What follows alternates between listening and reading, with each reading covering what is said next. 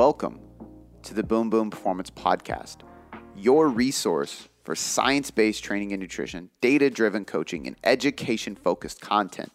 Before we get into this podcast, I just want to say thank you for taking the time to listen and learn with me so that you can apply what you are about to learn, take my strategies, use these tools, and finally have some serious methods to see sustainable success with your physique, your mind, and your life. This podcast was built on the foundation of applied education, and I'm excited for you to be here so you can have that experience with me. Now, without any further ado, let's get on to the show. Today is a Friday Q&A. We dive into quite a few good questions from Instagram and from Facebook. So I want to remind you guys, if you have a question, no matter how specific and tailored to you it is, this is the best place to ask your question. So make sure you click the link in the description. It says Ask Boom Boom. You can ask me any question. Just fill out the form. You won't get spammed from that, but it does send right to my email, and it gives me your email so that I can respond to you, and then I can bring it up on the podcast and help you. This podcast is a free show to just literally answer questions for people and help them change their body. So take advantage of it. Fill out the form, ask me any question, or give me recommendations for guests that you would love to hear on this podcast. Before we get into the episode, I want to ask you a quick favor, and that is pretty simple. Take a screenshot of this episode, post on your story, tag myself at Cody.boomboom. I want to thank you for listening, and I want to share it on my story, and I want to help you spread the message, and I want you to help me spread the message so we can do this together, be a part of this movement, and reach more and more people around the world. So thank you guys for listening. I'm excited for you to hear this episode, and without any further ado, let's get on to the podcast. Let's get into it. All right, we got guys. questions. Yep. Let's get it. First one is going to be from Brittany Pittman. It says, how do you feel about nutrition programs for coaches that put together meal plans based on macros you set, such as Evolution Nutrition? I have no idea what or who Evolution Nutrition is, so I can't really speak on that specifically. But I think that, one, a meal plan as a standalone doesn't work because I'm lying. It does work temporarily. It doesn't work long term because you can't sustain it. Like if I give you a meal plan, right, and I tell you, hey, you're going to eat, I know you hate eggs in the morning, so a smoothie with this much berries, this much protein, and a scoop of peanut butter for fats, and then lunch you're going to have chicken with this, dinner you're going to have this. You probably follow it for a bit, and you're probably going to see success. But after a while, you're like, okay, I'm tired of having this smoothie. I'm tired of having chicken for lunch, and you burn out. But there's no education around, well, how much protein are you having in each meal? When are you having your carbs? What kind of carbs are you having? Why are you having those kind of carbs?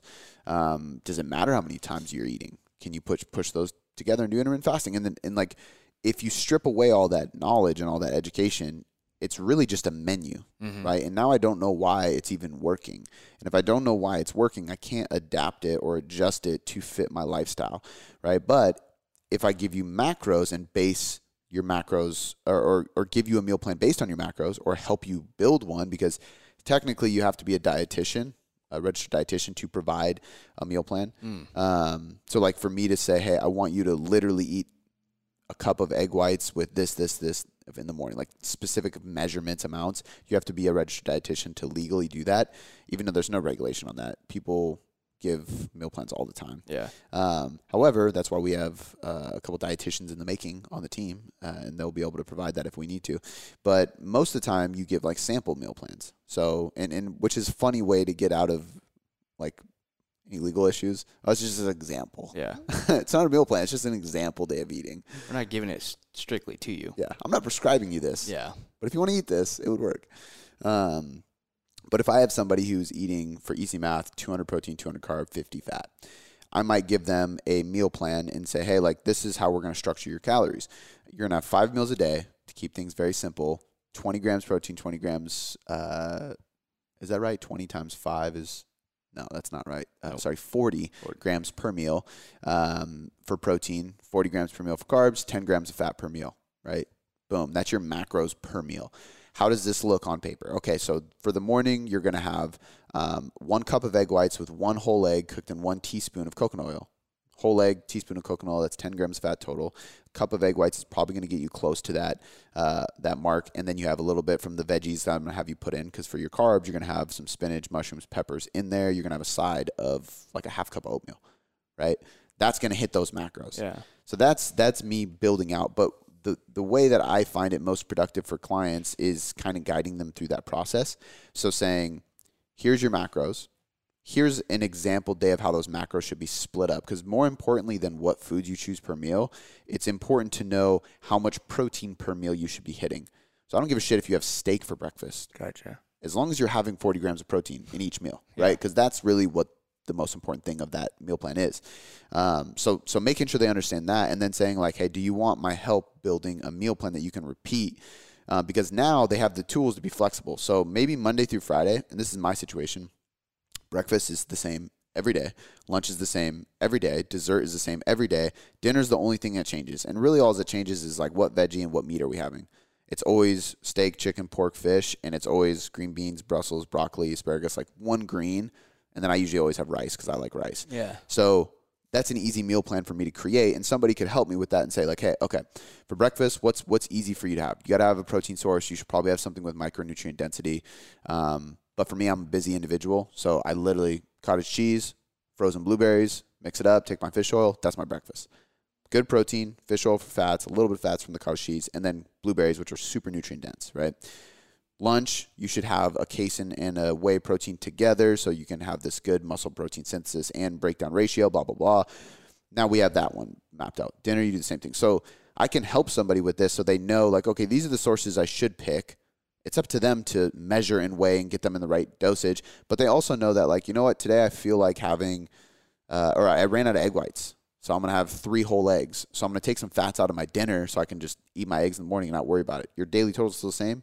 You have the tools to do that now. For sure. So I think like my thoughts on meal plans based on macros are, as long as there's education along with it, and before the meal plan even comes to the client, there is a daily intake and ideally a meal by meal macronutrient breakdown. There you go. I think that they can work well because it gives you the tools to adjust that along the way. Yeah. You know, because you got to think about this too. The last thing I'll say, if I give you that meal plan, I'm like, all right, you're eating 1 cup of oats in the morning, and then you stop losing weight. I'm going to go, now you're eating 3/4 of a cup. Yeah. Now you're eating half a cup, right? What am I doing? I'm lowering carbs and a little bit of fat from those oats, which means I'm lowering calories. Why not just say, hey, we need to make a 5% calorie reduction? Take it out of anything you want. It has to come from carbs, any meal you want. I don't give a shit. Because what if they really love oats? They could care less about rice at dinner. They love their oats in the morning. Why am I going to strip that from them? Yeah. You know? Adherence. And it gives them the tools. Yeah. Cool. Next question is from McKenna Romago Nao. Benefits of doing isometric holds, drop sets, back off sets, changing tempo. What are the benefits? Some have evidence to support, while other styles are just quote unquote fun. Curious what you think the best and worst variations are and how we should implement them into training and programming. That's a hard one because there is so many, I mean, even just what she listed, you know, so for me to talk about intensification techniques, okay, we have isometric holds. So an isometric hold would be, this is like Bruce Lee's thing he used to always do, like his isometric holds, they have ones where like you can stand on this thing, there's a rope and the handle, and you're doing a curl, and you go halfway, and you're just trying to curl as hard as you can, but it's not going to move. So it's isometric contraction. You're not going to build a lot of muscle mass with that. There's a lot of research that shows isometric training just doesn't really build hypertrophy, but it does help build strength, and it is neurologically fatiguing and stressing, which is going to create a neurological adaptation. So it might be beneficial to implement in every once in a while for strength. There's also dynamic isometrics. So dynamic isometrics are, and this is something I'll be doing in my next block that I'm starting, is you're doing a squat, and you stop halfway down, pause. Stop at the very bottom, pause. Stop halfway up, pause. Stop all the way to the top. So it's dynamic because you're moving, but you're taking these pauses and holding for 5 seconds. Yeah. Holding for 5 seconds. So now you're creating isometric strength in a dynamic setting. That can be better for muscle hypertrophy than regular isometric holds because you're going through full ranges of motion, which is required for hypertrophy, but it's still more of a strength building component or a motor learning aspect. So like, the squat is something you have to learn how to do, right? Like everybody can squat, but can you squat well with load? Like that's a skill. So doing dynamic isometrics is a good way to build that skill of the squat or deadlift or whatever you want to do. Drop sets are basically peeling weight. So if we did 200 pounds on the bench, it's pulling 100 pounds off, 50 on each side, and cranking out as many reps as we can with just 100 pounds right afterwards. Like a drop set is basically a 25 to 50% reduction in weight, crank out as much reps. The purpose of that is more about volume, and studies show that it's really not that beneficial because by doing that, I fatigue myself more and I can't do as many sets. You'd get more out of staying heavy and just doing a couple extra sets instead of burning yourself out on a drop set. Totally. The only time a study has shown, or it's more of like an experiment, because I don't think they had any like literature written on it. The only time it's actually worked, and I believe James Krieger was the one that led this, and he did it, was if you're on a time crunch. So if you don't have time to do more and more sets or more work, then drop sets are great because you can just do a couple sets. You can do two working sets and one drop set on everything you do today, get done faster, and get a good amount of volume in for the short period of time you have. So they can be beneficial. The other thing is they're just fun. It's just fun to just crush a drop set. You know? Back off sets are basically just that. It's more structured, so you can go like this works well with like I used to do this with T-bar rows and have like just 25-pound plates stacked on it, like 6 of them. Do a certain amount, pull one off. More, pull one off. So you're just like climbing down in the load and just continuing that set, right?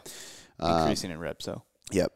Or keeping the reps the same. You're just not stopping, right? So like once I can't do another rep, they pull weight so I can do a couple more. Yeah. So somebody peels it off and I just keep going.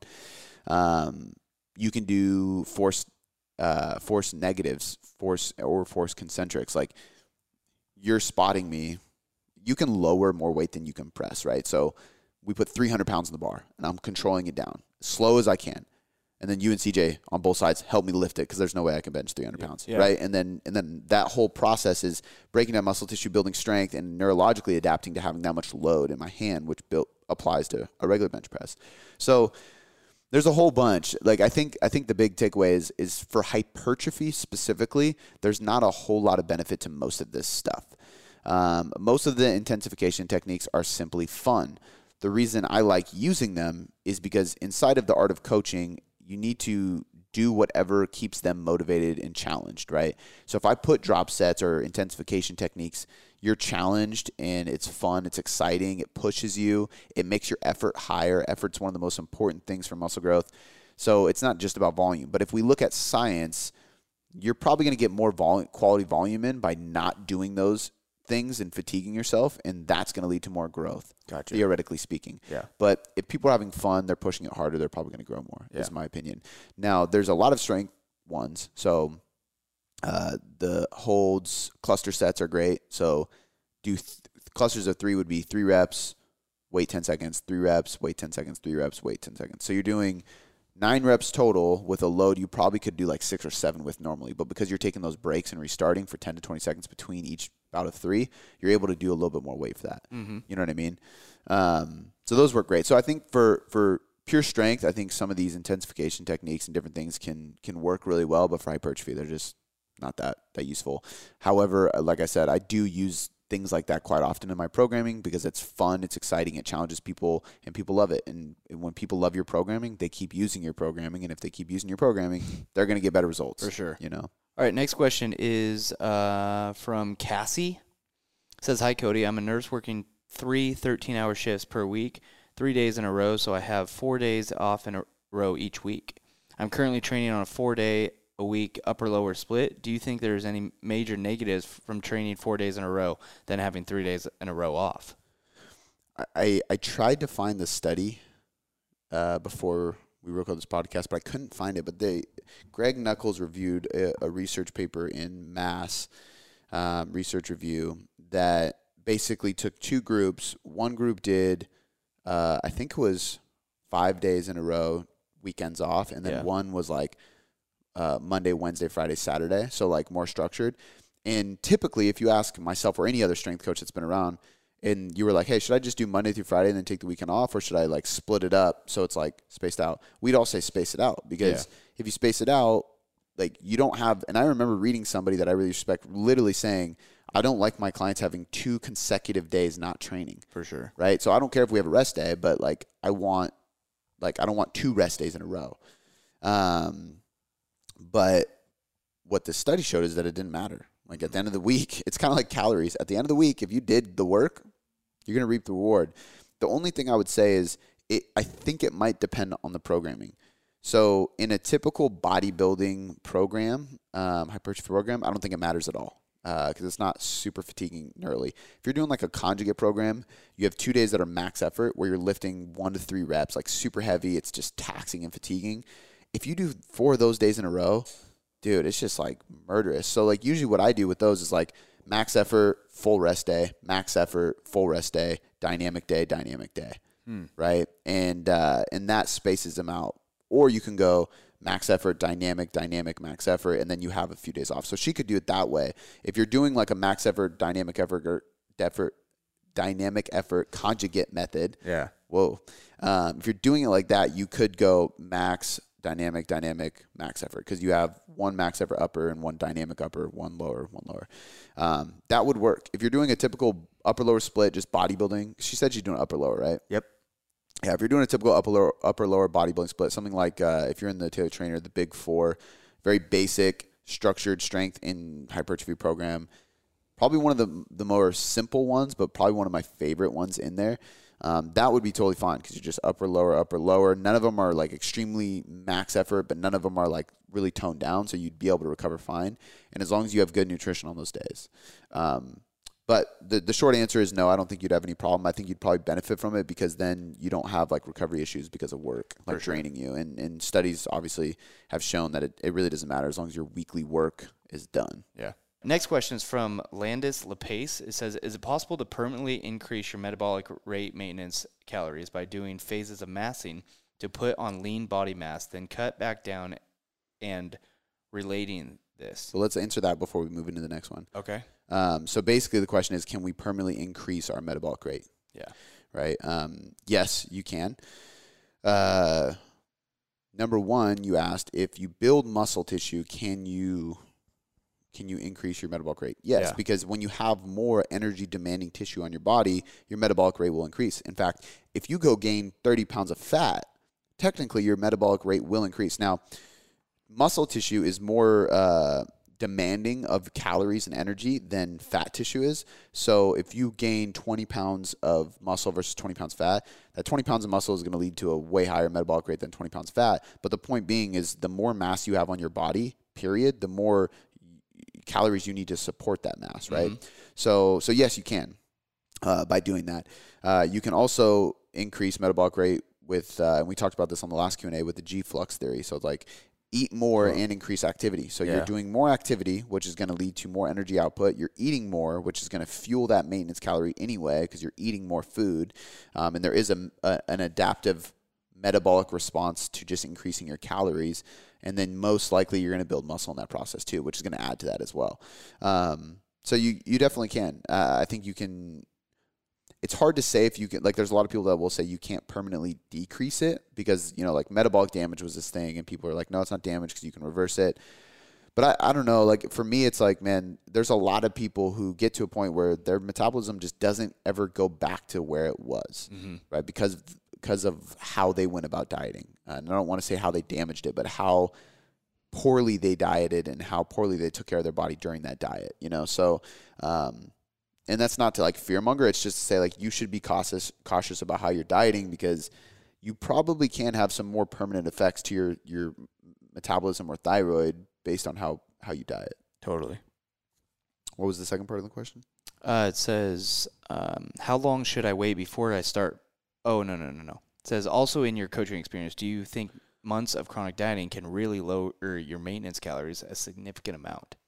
Kind of like what I was getting into. Yeah, I definitely think so. I think in general, we just have to remember, like if you follow a diet for 3 months, you're in a deficit for 3 months, meaning your calories are lower, you've lost weight, and most likely when you're taking in less, you're probably moving less because that's just our body's natural response. Unless you're really, that's why I don't give a shit how many steps I take until I'm cutting because now I'm like, okay, 9,000 is the average we're shooting for right now during this cut. And it's not to increase my activity. It's to just try to maintain. Because as I eat less food, my body will slowly downregulate my movement to just preserve energy. But if I can keep my steps up, then I'll burn more calories. The deficit will work for me better, basically. So I think that, if you do that for 3 months and you're moving less because of NEAT drops and you're eating less because you're in a diet and you lost total weight, of course, your metabolism is going to slow down. Your maintenance calories is going to slow down. It's not really a negative thing. It's just an adaptive process. It's normal. Yeah. So, and the longer you could do that, the more severe it is. Yeah. So the next question comes from Leandre Jost. How do you get back into an exercise program after being sick? I'm fairly new to lifting, 8 months, have the flu at the moment, and have been off from training for a week. How long should I wait before I start my program again? What advice do you have for starting after illness? I think this guy said hi from South Africa too. So shout out to South Africa. It's always cool hearing from people like in just random places around the world. So I've always said, like, I think it depends. Like, if you had the flu, just wait till you're 100% better. I mean, like, your fever's gone, your temperature's gone, your throat's cleared up. But what I used to say is if it's from the neck above, you can train still. You just got to deload a little bit.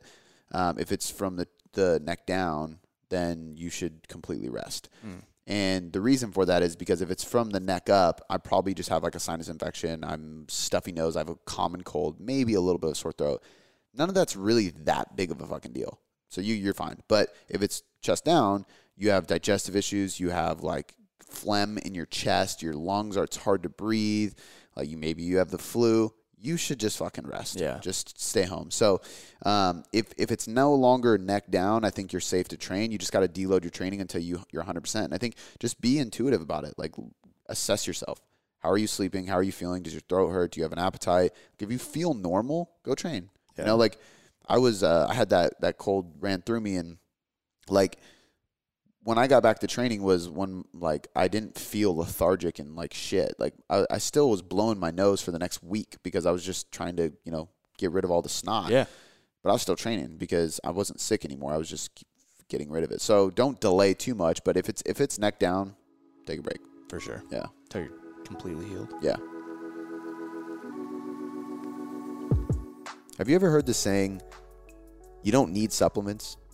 It's just nutrition. You can find it in food, blah, blah, blah. I would agree. In fact, the sponsor of this podcast, Legion, would agree too. When you go to their homepage, the first thing you see is a video of the owner, Mike Matthews, who I personally know, saying that you don't need supplements. And if that's not a transparent supplement company, I don't know what is. But the cool thing about Legion is they supplement your diet. So define that. What does supplement mean? It means you're adding to it. You're making it better. And that's exactly what supplements do. I use Legion for everything I take, from my fish oil to my multi to my greens powder to my whey protein. And I recommend it to all my clients. In fact, I've been recommending Legion products for years now. So to have them as a podcast sponsor is pretty damn cool. If you want to save 20% on your first order, you can enter the promo code BOOMBOOM, or just head over to buylegion.com/boomboom, both which will be in the description of this podcast. And without any further ado, let's jump back into the episode. All right, cool. The next question comes from Carmen Spitzer. Is being, quote unquote, very lean as a female okay if you are feeling good? I think I'm somewhere between 10 and 15% body fat. Just wondering about feeling this way for, quote unquote, a very long time. Yeah, that's pretty damn lean for a female. Yeah. It's hard. It's one of those things where, like, if I can't see you, then I usually give the general advice of like, hey, if you feel good, that's fine. Some people are just genetically leaner than others, and if you can maintain that leanness and you feel good, great. Other times I'm like, you say you feel fine, but your period is spotty if you get it, and you have no sex drive, and like the list goes on. So like, do you really feel good, or are you just like, you feel good enough to get by and to train hard? So if I'm coaching somebody, I'll investigate a little bit further, because there's a lot of biofeedback points that people don't talk about commonly that could be fucked up, and if they are, then you're not in a good place, because specifically for women, hormones are going to be produced predominantly from fat, right? The fat we take into our diet, which means we have to have enough total fat and enough total calories in order to support hormonal function, but also the fat stored on our body. For sure. That's why women's body fat is higher, because they naturally store more body fat, because hormonal health is more important for women than men. Mm-hmm. Men can get by without being super healthy from a hormonal standpoint. We just grunt it through. I don't know. Yeah. and it's probably because we don't have to reproduce. Like literally, we don't have to worry about birthing a child. Yeah. That's a very severe hormonal process that needs to happen. It's the most important process on the planet and the earth and in life. So you got to be healthy for that. Planet is here. Yeah, no. So the point with that is, like, if you're eating enough food to feel fine, but you're so lean that your hormones just aren't on point, then I think you actually need to gain a little bit of body fat. Now, if you're eating enough to get by, you feel fine, and you do blood work, which is really the best thing to do. If you do blood work and your blood work's like, hey, it checked out, like cortisol levels are fine, thyroid's fine, like I don't have any issues with cholesterol, blood glucose, anything, great. Keep doing what you're doing. Why not maintain leanness? It's great. Like, you love it, you know? Yeah. But I think there's a lot of people who just aren't real with themselves. You know, I think there's a lot of people that it's like that thing, like when somebody first gets into like training or nutrition, and when you start and you're like, oh, like, how do you feel? Like, do you have any pain? Do you feel, no, I feel good. You're pretty good. I'm cool. Like, whatever. Like, I don't have any, issues. Yeah. And then they start training 4 days a week. They lose 20 pounds and start eating healthy. They're like, I have so much more energy than I did before. I'm sleeping better. I didn't even know I was sleeping shitty, but I'm sleeping way better now. I can think faster. And they like start listing off all this stuff. It's because they weren't aware of the pit they were in before. Yeah. So sometimes you have to create the change in order to notice, like, damn, I wasn't in a good place.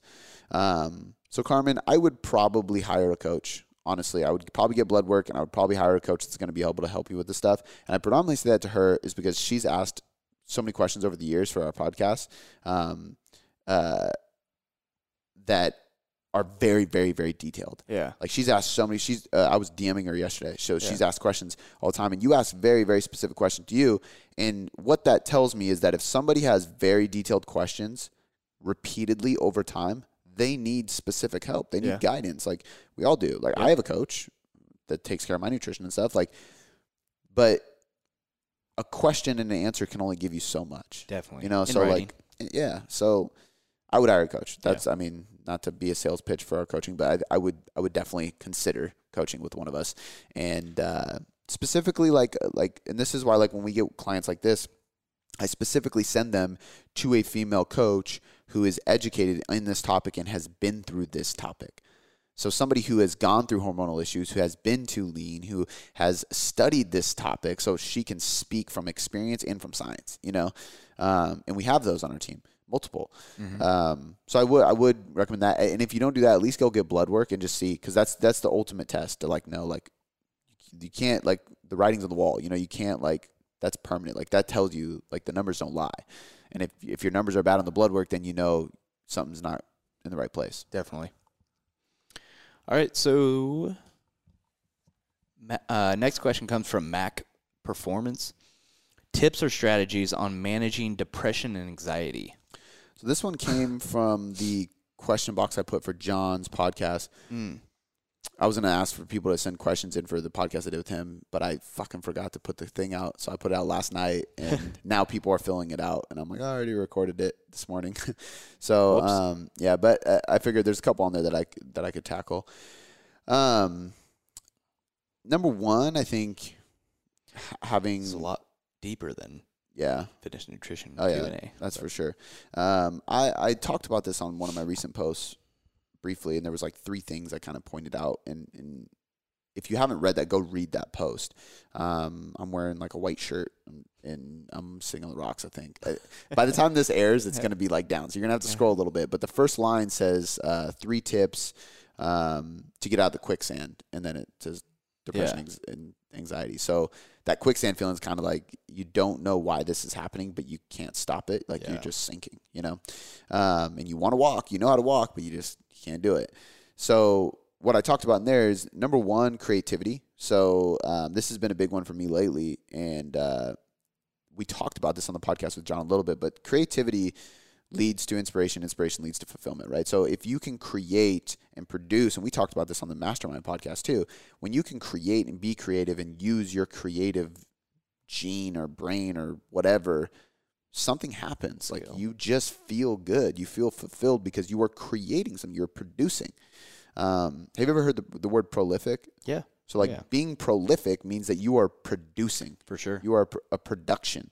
And if you can be prolific, then you'll constantly be creating things that are probably going to serve other people or serve yourself. I'm going to get prolific tatted on my sleeve. Dude, I didn't tell you about this. I have an appointment on Sunday to start. Oh. He hit me up yesterday and was like, yo, I had a cancellation. You want to get in for a couple days? Fuck yeah. He's like, can you come Saturday, Sunday? I was like, no. Sunday, Monday? Yep.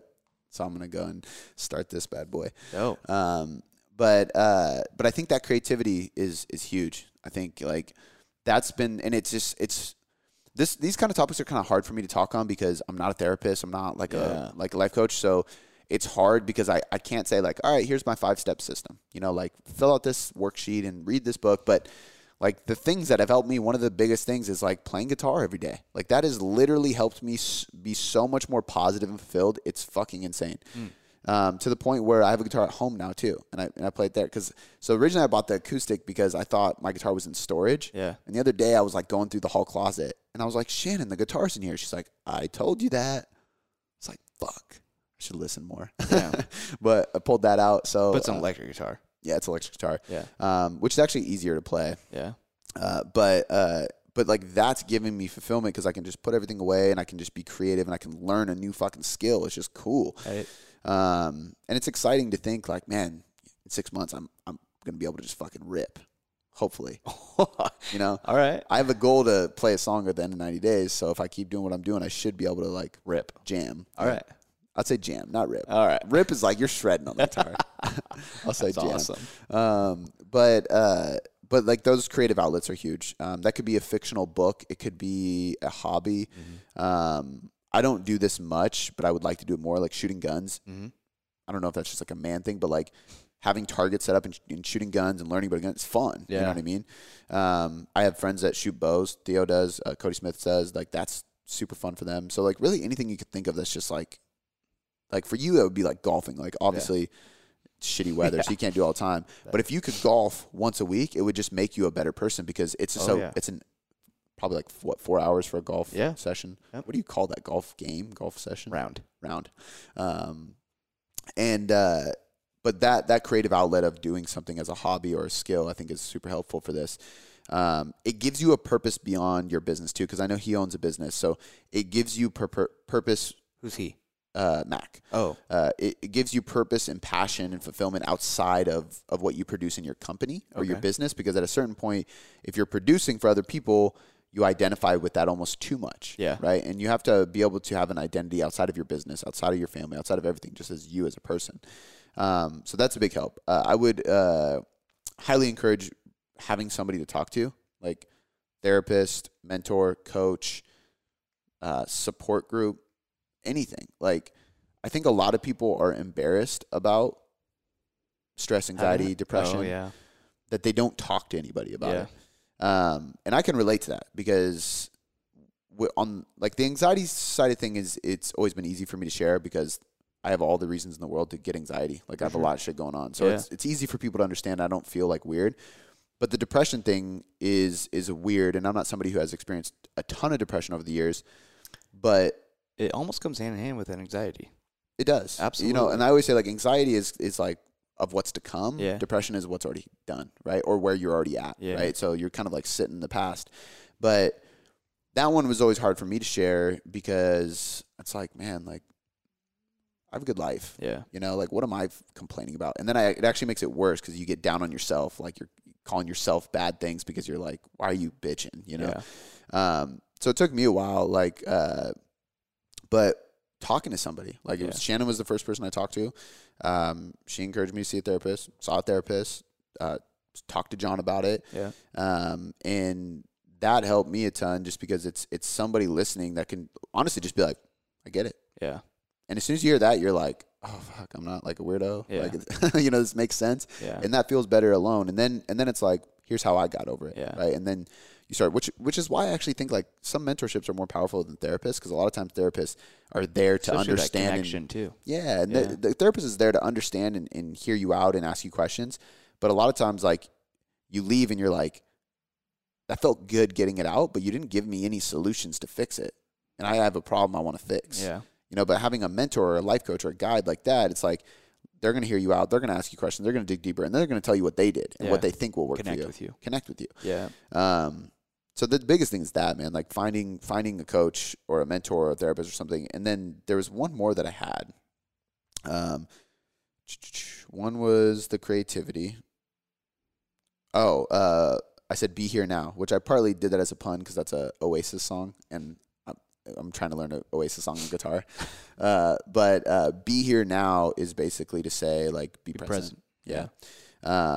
And that goes back to, like, anxiety is fear of the future. Depression is sadness over what is or what has. Mm-hmm. Presence and fulfillment, actually, I should say this. Fulfillment is being present. Right? You are happy and satisfied with what is. You know what I mean? So, like, and that's another thing with the creativity. The guitar helps me be present because I can't think about work when I'm trying to figure out how the fuck to get these strings to sound good. You know, like I got to pay attention to the lesson, to the chords, to how I'm strumming. It takes my mind away from everything. So the creativity helps us, but I think in general it's just being present, man. Like the times that I've been the most anxious or depressed is when I'm not being present.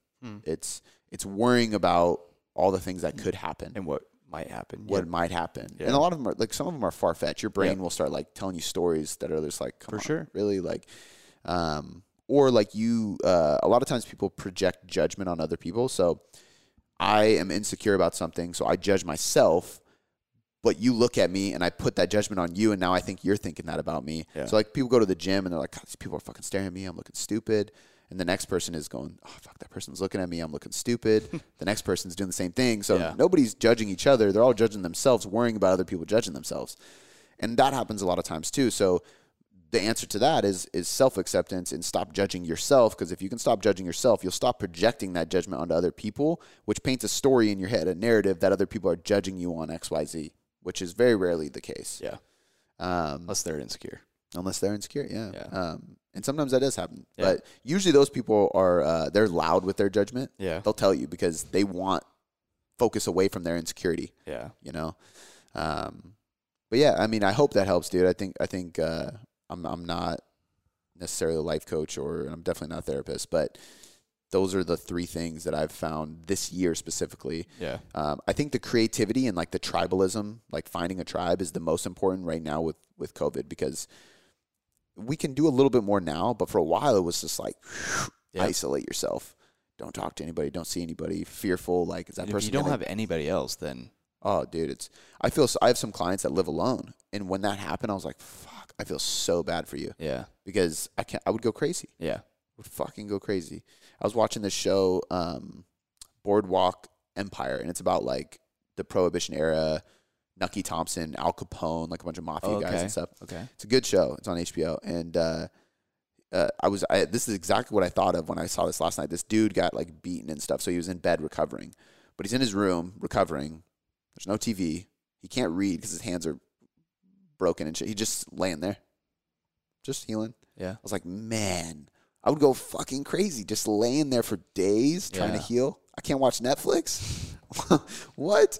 I can't listen to an audiobook. Like, nothing. If you're by yourself. Damn, that's crazy. All right. Yeah, that was a good question, Mac.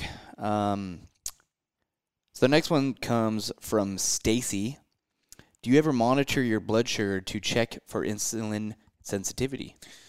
No. I have in the past. Have you ever seen a glucometer?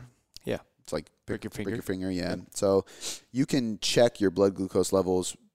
Like, what I did was I did it first thing in the morning because I wanted to see my fasted blood glucose levels. Yep. So, like, when I wake up, what is my blood glucose levels? Because that tells me my insulin sensitivity. My insulin sensitivity is high. That's a good thing. I'm pretty lean. I'm healthy. I'm muscular, whatever.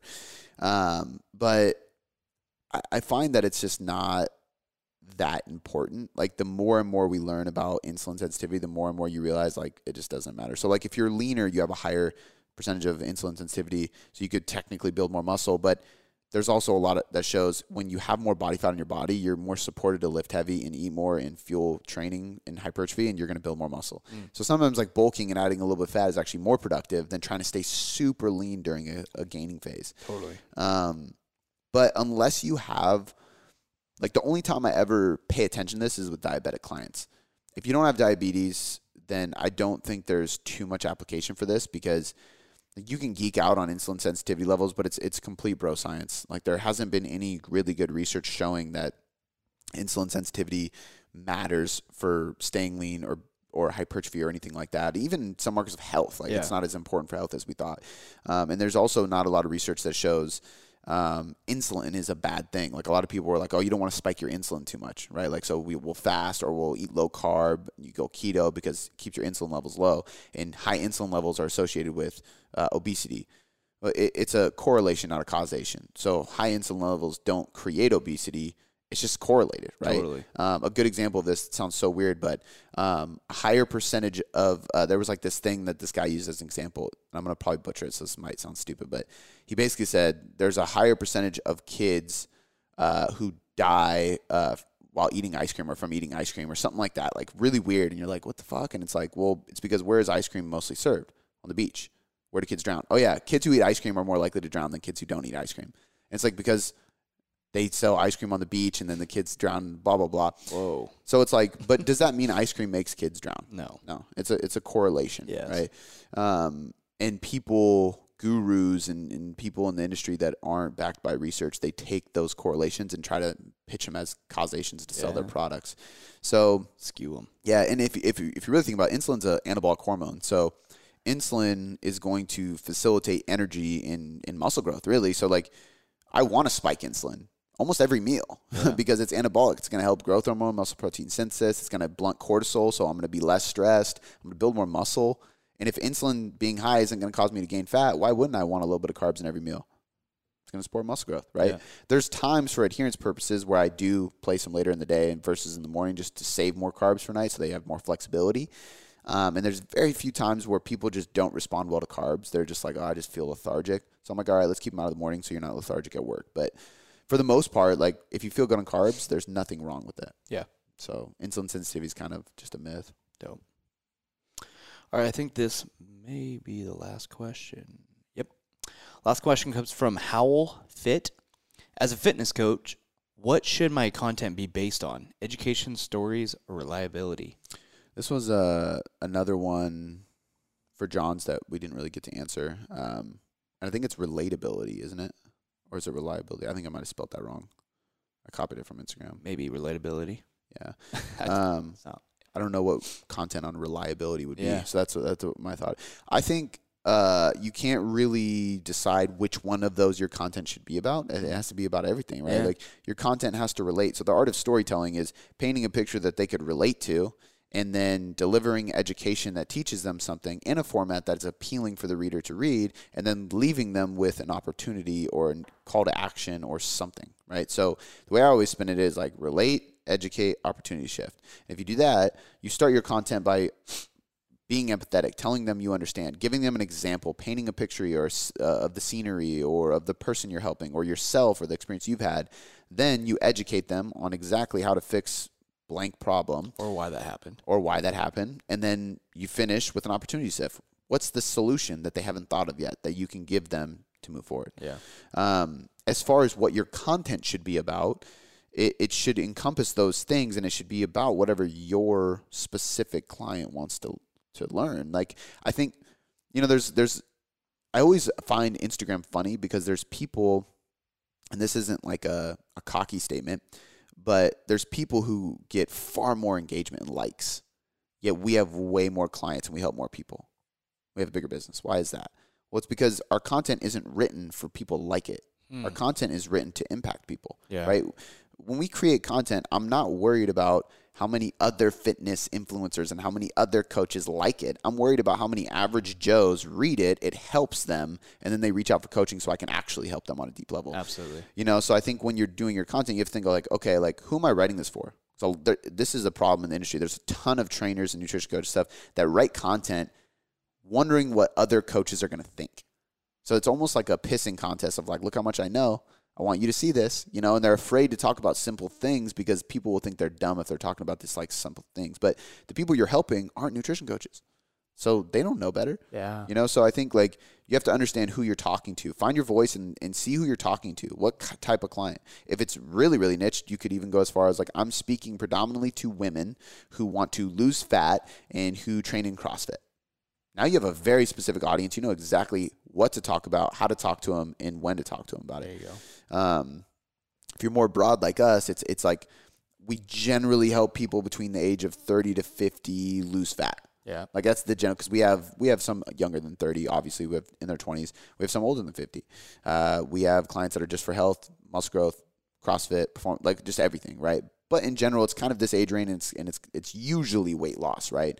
So that directs how our content comes out, you know? But I think that's the key, is like find out who you're talking to and then relate, educate, opportunity shift. Totally.